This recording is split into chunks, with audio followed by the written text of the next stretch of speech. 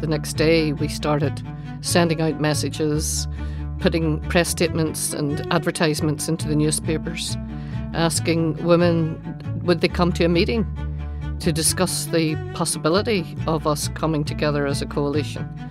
And it was the most unbelievable meeting. Hundreds of women turned up, and that night we agreed that we would form a coalition.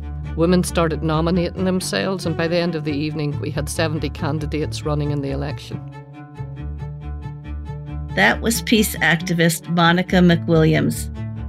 In 1998, she made history as one of 2 female negotiators and signatories to the Good Friday Agreement that helped end 30 years of conflict in Northern Ireland.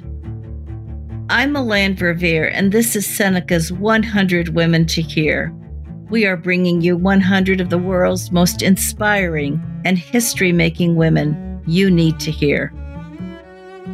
Monica McWilliams has been honored across the globe for her role as co-founder of the Northern Ireland Women's Coalition, a movement that bridged political divides and focused on inclusion, equality, and human rights to bring about peace.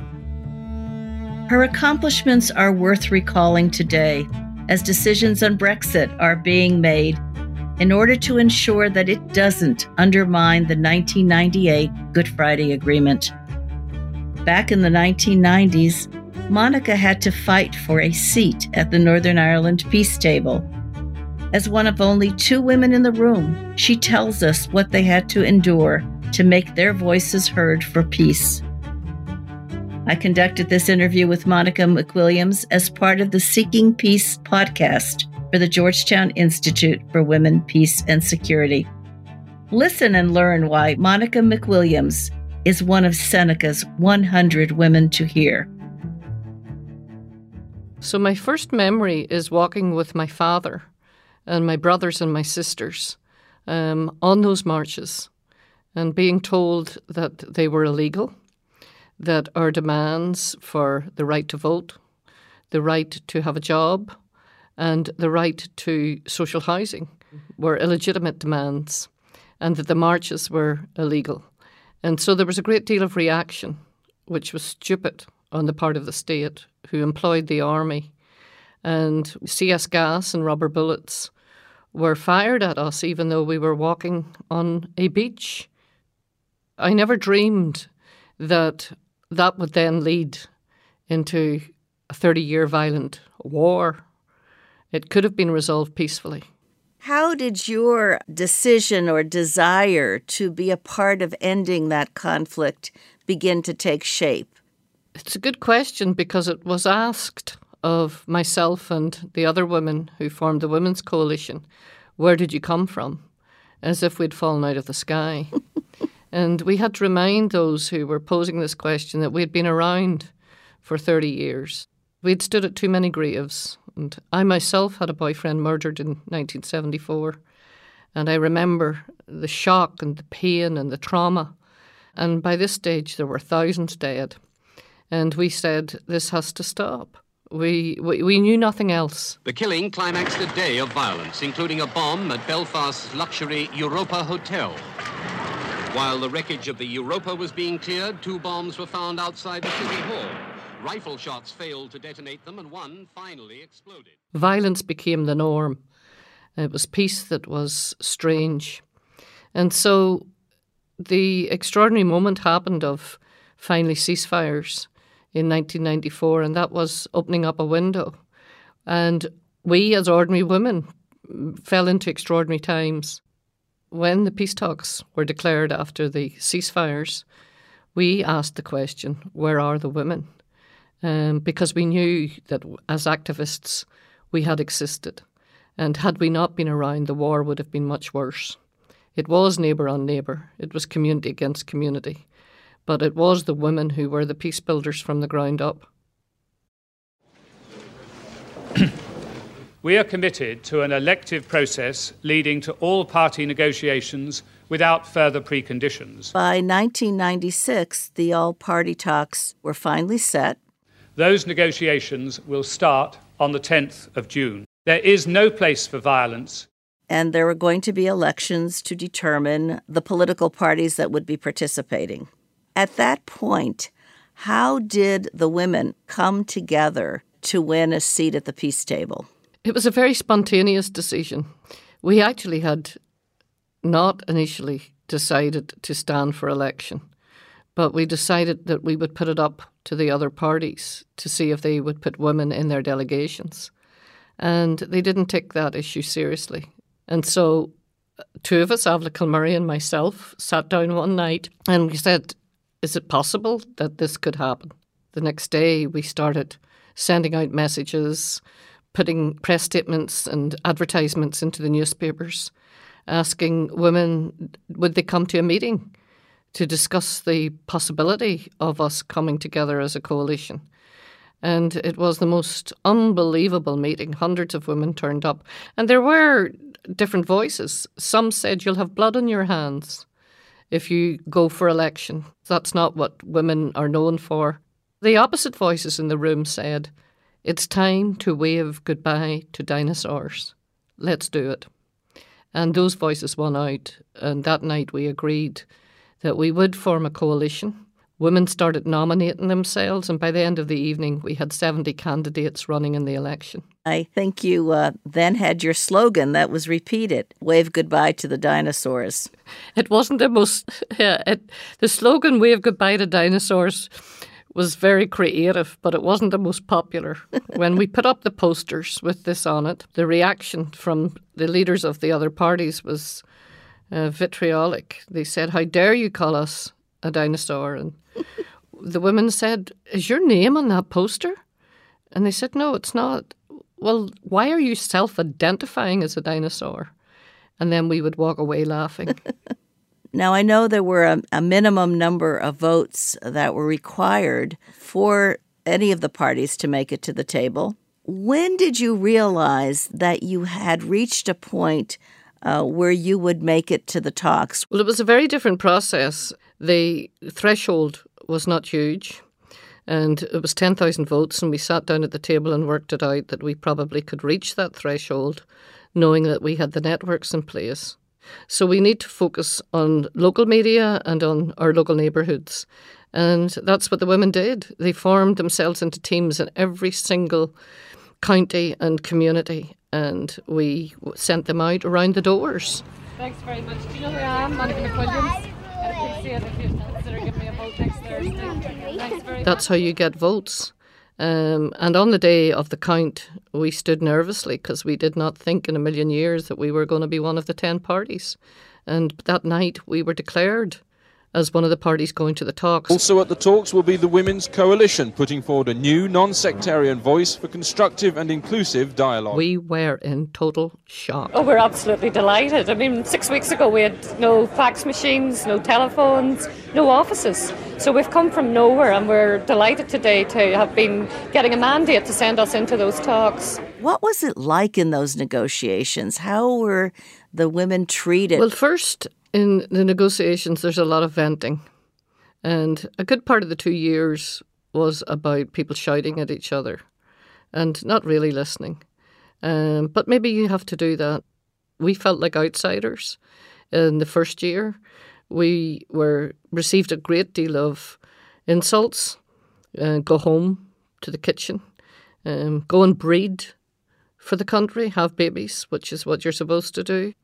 And on it went. And the public were shocked that these men could behave so badly towards two women who had been elected to these seats. Seneca's 100 Women to Hear will be back after this short break.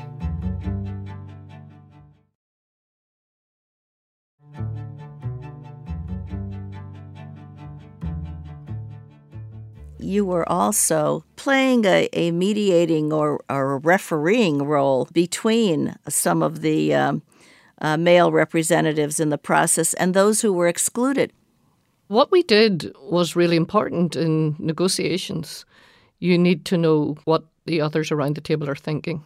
When they found out that we were talking to Sinn Féin, who had been locked out during the first year because they hadn't reinstated their ceasefire, and we were back-channeling which is what good negotiators and facilitators and mediators ought to be doing, and it's now accepted that it is something that you should do in a peace process. It was absolutely shocking. You women are in love with murderers. You're just Sinn Féin in skirts. And again, these labels came firing across the table. But we kept up that back-channeling and convinced that party that they should reinstate a ceasefire and get into the room, because their ghost was rattling around in the room and we were spending time talking about them and they weren't even in the room. We said, look, we're strangers here. We didn't grow up alongside each other. We might have grown up amongst each other, but we don't know each other. And at this table, we need to learn to know each other if we're going to find out what our interests are. So we started inviting the loyalist parties to our homes on Friday night for dinner. And we got to know them very well. These human elements that go on in a process like this are so important to the ultimate outcome, as you've just vividly described. One of the things that was supporting the process for peace in Northern Ireland was the engagement and leadership of the United Kingdom, Ireland, and the United States. President Clinton would invite the Northern Irish political parties to come to the White House on St. Patrick's Day. The male representatives of the various parties held separate meetings with the president in the Oval Office. What happened with the Women's Coalition? Well, they forgot about us and someone realised that they had messed up. I think they approached you, Milan, in your role as First Lady's Chief of Staff at that stage and asked permission if we could speak to the First Lady. Somehow the First Lady understood exactly what I was talking about. And she asked, what can I do for you? And I said, well, are you going to speak tonight? And she said, well, yes, I'll be introducing the President. And I said, it would be good if the men in the room who come from Northern Ireland can hear your voice.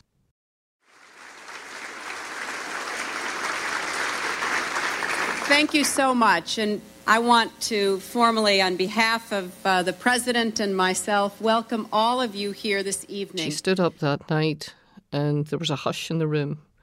And she spoke about the role of women in conflicts and the role of women in Northern Ireland and in Ireland and the need to have women involved in these processes. A special word of appreciation to all the women in Ireland and Northern Ireland who have worked for peace and worked to bring about reconciliation over so many years. The men's eyes just opened up and some of their mouths fell open because they hadn't expected this. And I could feel their eyes on me and Pearl as if we had somehow bribed the First Lady, and they came up afterwards and said, how did that happen? And I said, well, while you men were with the President of the United States, we were with the First Lady. And we just had a chat, as women always do, all over the world. And this is the outcome. And boy, did they look disappointed. And that meeting with yourself and the First Lady changed everything. It gave me a great deal of confidence. And when we came back, the attitude most definitely towards us did change.